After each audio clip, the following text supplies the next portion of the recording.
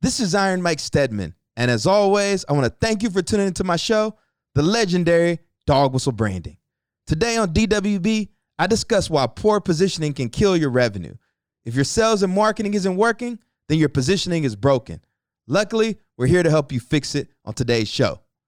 Gunny, get them ready. Yo, saddle up, lock and load.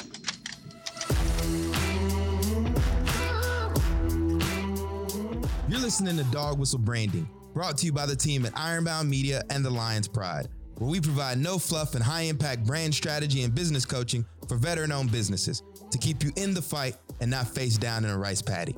I'm your host, Iron Mike Stedman, the godfather of Dog Whistle Branding, founder of Ironbound Media, and business coach at the Lion's Pride.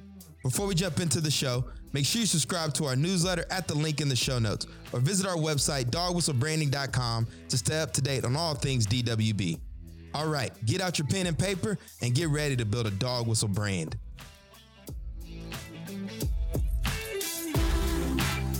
Saddle up, lock, and load. We're going to kick things off today by sharing a story.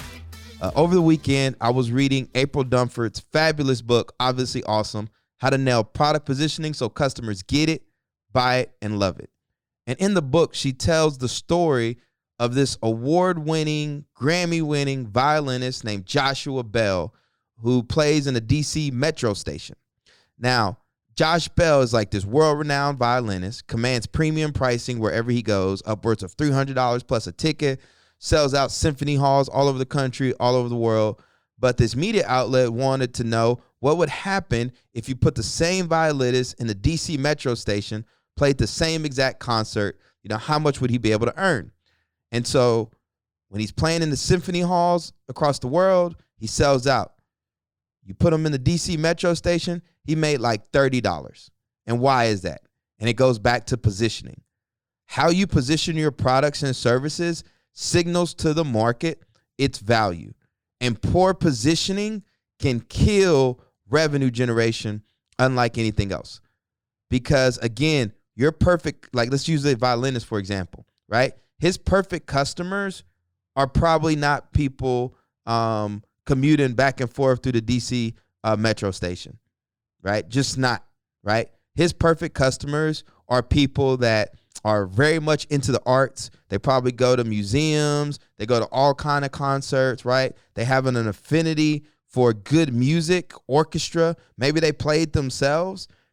But, when you're in an environment like a subway, it's basically like a mall, right? And it's just crowded, right? You get false positives. It's just a lot, right? But again, you put your products in that market, right? You're never going to command its value.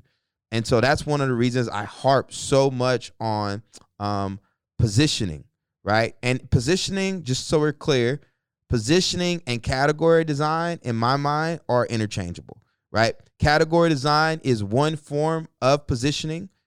But, when we talk about positioning, we're really paying homage to Al Reese and Jack Trout and like the old timers, because that's how they really thought about category design. They just referred to it as positioning. But it's super important. And that's why I was reading April's book over the weekend, freaking crushed it. And so I actually also took a couple notes on the book that I wanted to take some time to share with you and talk you through. All right. So one of the first notes I have is when customers encounter a product they've never seen before, they're going to look for contextual clues to help them figure out what it is, who it's for, and why they should care. This is the responsibility of not only the sales team, but the marketing team as well. And I've said this before, and I'll say it 100 times, right? Marketing is sales at scale. So you need to be able to figure out what works, what pulls a customer across the line, what makes them have trust with you, right? And you've got to test a bunch of different copy, a bunch of different messaging, a bunch of different conversations, right? To figure out what works. Sometimes you all try to be too innovative. You're like, nothing like we've never seen nothing like this before. This is something completely new, yada, yada, yada. But make no mistake, people are already trying to solve the problem that you're addressing. They're just doing it in a different way. Maybe someone, let's say, for example, you're building a, not productivity, but what do you call it? Project management platform. Okay. Nothing like this exists before. Well, maybe they're using pen and paper. Maybe they have some old system that they set up. They're using Basecamp. They're using some of these other softwares out there. Don't be arrogant and assume that they're not solving this in another way. Okay. So again, they're going to look for a reference point. And a lot of times that reference point are things that are already out in the market or things that they're already using to solve that problem. Another note I have is trends help buyers understand why your product is important to them right now. Trends can help business buyers understand how a product aligns with the overall company's priorities, making it more strategic and urgent purchase. Now, here's the important part about trends, right? Trends are things that are top of mind to your customer, right? So I'll use an example. When I launched Ironbound Media in the summer of 2020, there was a couple things that were in my favor. Number one, the pandemic was taking place, okay? And during that time, online content surged, right? Podcasting was surging because people were stuck at home. Brands needed to get their message out. And all of a sudden, brands that weren't considering podcasting before were more interested and more open to it. And I saw that. I took advantage of it. When I pitched one of my clients, Bunker Labs, one of the things that I knew was that, hey, audio is an untapped medium for creating educational content, particularly to allow us to highlight underrepresented founders, okay? And again, what was happening around the same time? George Floyd, right? So everybody's looking around and saying, okay, we need to do more to elevate Black businesses, right? One easy way to do it is to reach out to them, get their stories, put them on a platform, and really be front and center. And so taking advantage of trends with regards to your positioning is very smart. But here's the catch-22, okay? All trends don't last. And what we're trying to do, what the goal you all should be focused on with your companies is to be sustainable long-term, right? So if you were chasing some crazy trend like NFTs and stuff like that, right? Not to say that like that's not going to pay out in the long term, but like they're just, I call them fair weather fans, right? They just hop from this, hop to this, hop to this. You see with a lot of people who record podcast episodes, they have some very topical podcasts, right? This podcast is evergreen. It's something I want people to be able to come back to again and again. But there are some out there that stay up to date on current events, and that's all they record. That's all they record. But what it does is it really kind of kills their back catalog, okay? But with regards to business owners, right, trends can take you, because you're just hopping from one thing to one thing to one thing. And if it doesn't pay out, you're screwed. And so just make sure that, yeah, you can talk about trends. You can use it to leverage your positioning, but just be smart and be cautious about it. Another note I have is understand the customers who love your product. Build the category and product offering around the customer, not the other way around. You have to be obsessed with your perfect customer if you want to attract more of them. I'm going through this conversation right now with a brand that I'm working with, right? They want to launch this online product, courses and stuff, etc., but they don't have any customers yet, right? And so one of the things I'm telling them is before they go invest in time into building all these courses and building all this content, like spin up the brand, get some paying clients, coach them, provide value, see what the market pool is, i.e. what topics keep coming up, what materials are you creating to support them over and over again, and use these customers as like patient zero, use them as a case study to determine what kind of content makes the most sense, right? Instead of just saying, hey, I want to start this online educational course. I'm going to film all these videos, yada, yada, yada. But, oh, by the way, I have no idea who my perfect customer is. I have these assumptions, and I'm going to force this content on them instead of pulling the content from them. And this is a hard thing for people to understand, because a lot of times, like, we're sold this myth that the idea is everything. Oh, I got this great idea. We're meeting an unmet need in the market, and we're going to create this product and serve it and force it on the market. Instead of getting like super intimate with the customer, understanding, who you're serving, and figure out how you can build a product for them. Okay. So again, look for just fucking work around the customer. It's going to save you so much trouble. I promise. And that kind of goes to my next bullet point, which is customer facing positioning must be centered on a customer frame of reference, okay? Again, don't try to be too sexy. Don't try to be too slick, right? You want to make it plain and make it clear for your customer. They need a reference point. And part of your responsibility as the marketing person, as the branding person, hell, as a CEO, is to give them that frame of reference. You need to be able to articulate your value easy over and over again. And I use this analogy too, just going back to what I said. I was on a call with someone, and they didn't really understand the importance of your marketing being sales at scale. And I fundamentally believe that, like, if you have someone responsible for marketing, even if it's your digital marketer, they need to be able to close a client.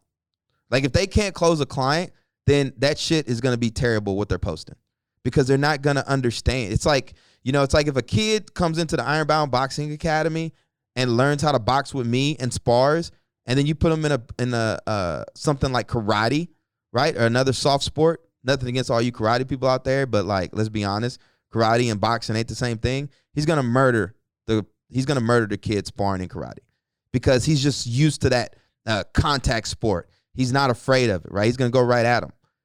Same thing with the people that are responsible for your marketing, right? If they can close sales, your marketing is gonna be fucking kick ass. It is, because they're not going off of theory and assumption. They're going off of what works. And so don't be afraid to nudge them on that. Don't be afraid to make them practice that, right? I'm actually thinking about that with my team. I want them to get the confidence that comes from being able to close a client. Number 5, startups should position the product and company as the same thing. For all you startup founders, this is the key to not confusing your prospects. In the early days of a company with a single product, positioning the product and the company as the same thing is the easiest path to establishing a brand in the minds of a customers, because there are simply few things to remember. I think I talked about this on a previous episode, but a lot of times we come up with an idea for a company. And I'm going to use Loco as example. So Loco is this great veteran-owned brand. They are doing some amazing stuff in sustainability, and they've created this product called Rainmaker, which allows them to convert waste into energy and fuel. The problem is the company is called Loco, the product is called Rainmaker, and we need a category, in my mind, for this Rainmaker product, okay? What's confusing, though, is, like, we're presenting ourselves front-facing as Loco, but this product they're raising funding for is the Rainmaker, etc. My advice to them was to just brand the company as Rainmaker, identify the product category, right? Come up with that and focus on that. And so when you're raising money, when you're raising capital, you're actually raising capital to sell this product at scale and get a return for investors. So building the company around this Rainmaker product. That's just an example. There was another company I was working with. Her name is Carla Bond. She runs Upskill VR, virtual reality training for first responders to upskill on their certifications and stuff, etc. And so that'd be another example. Upskill VR. Then you have the category, and then start with the one product that she offers, because she had a bunch of different products that she was trying to spin out, but I recommended, like, hey, just focus on one. That's super important, and that's something that I learned. I had to get taught that. That wasn't I didn't just figure that out, right? It was actually the guy Diego, who I had on this podcast, was having the conversation back and forth with him through Carla. Couldn't figure out, why he was giving her this advice versus advice I was giving her around category. And then it clicked. You got to position the company and the product as the same thing. Number 6, what would customers use if your product didn't exist? Remember, this is going back to what I said before. We love to think our stuff is so amazing. But at the end of the day, if we don't exist, right, at the end of the day, people are already trying to solve the problem in another way. We don't want to be arrogant and naive to not think so. Like, if podcasting as we currently know it didn't exist, customers might just record a conversation on Zoom, right? And just send it out to their email list or something, right? Upload it on Google Drive, right? Think through, what people would do if you just didn't exist, okay? Number 7, trying to beat an established market leader at their own game is a bit like trying to out-Cola Coke. If you're going to go head-to-head with a company, you better be able, if you're going to go to head-to-head in a category like cola, or what's another one? Fast food, like all this different stuff, right? You better be, you better come to win. And for a lot of y'all that are tuning in, here's the reality, right? Less than 4% of businesses make over $1 million a year in revenue, period. Right? That's a fact. Now, some of y'all are out there raising venture capital. You're going for broke. But the thing is, when you're in the early days fighting to gain traction, right, you're probably still going to have to niche down, is the reality of it.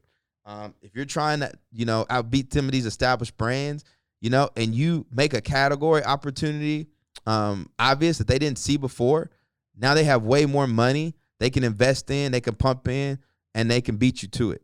So there's just a lot of factors that are at play. Switching cost, that's another thing. And I can do a whole episode on switching costs. Like for me, I use Google Docs, right?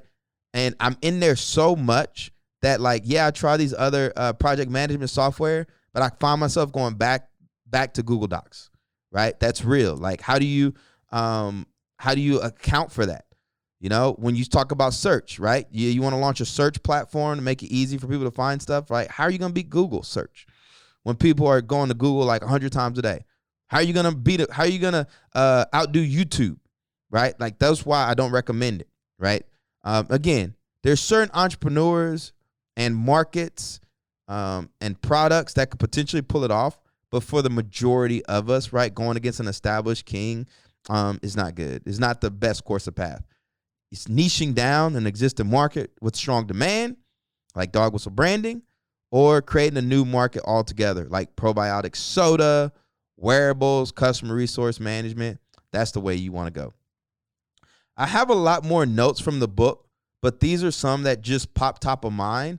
And I'm actually getting April Dunford on this podcast to talk through her 10-step positioning framework. And that's going to be super exciting.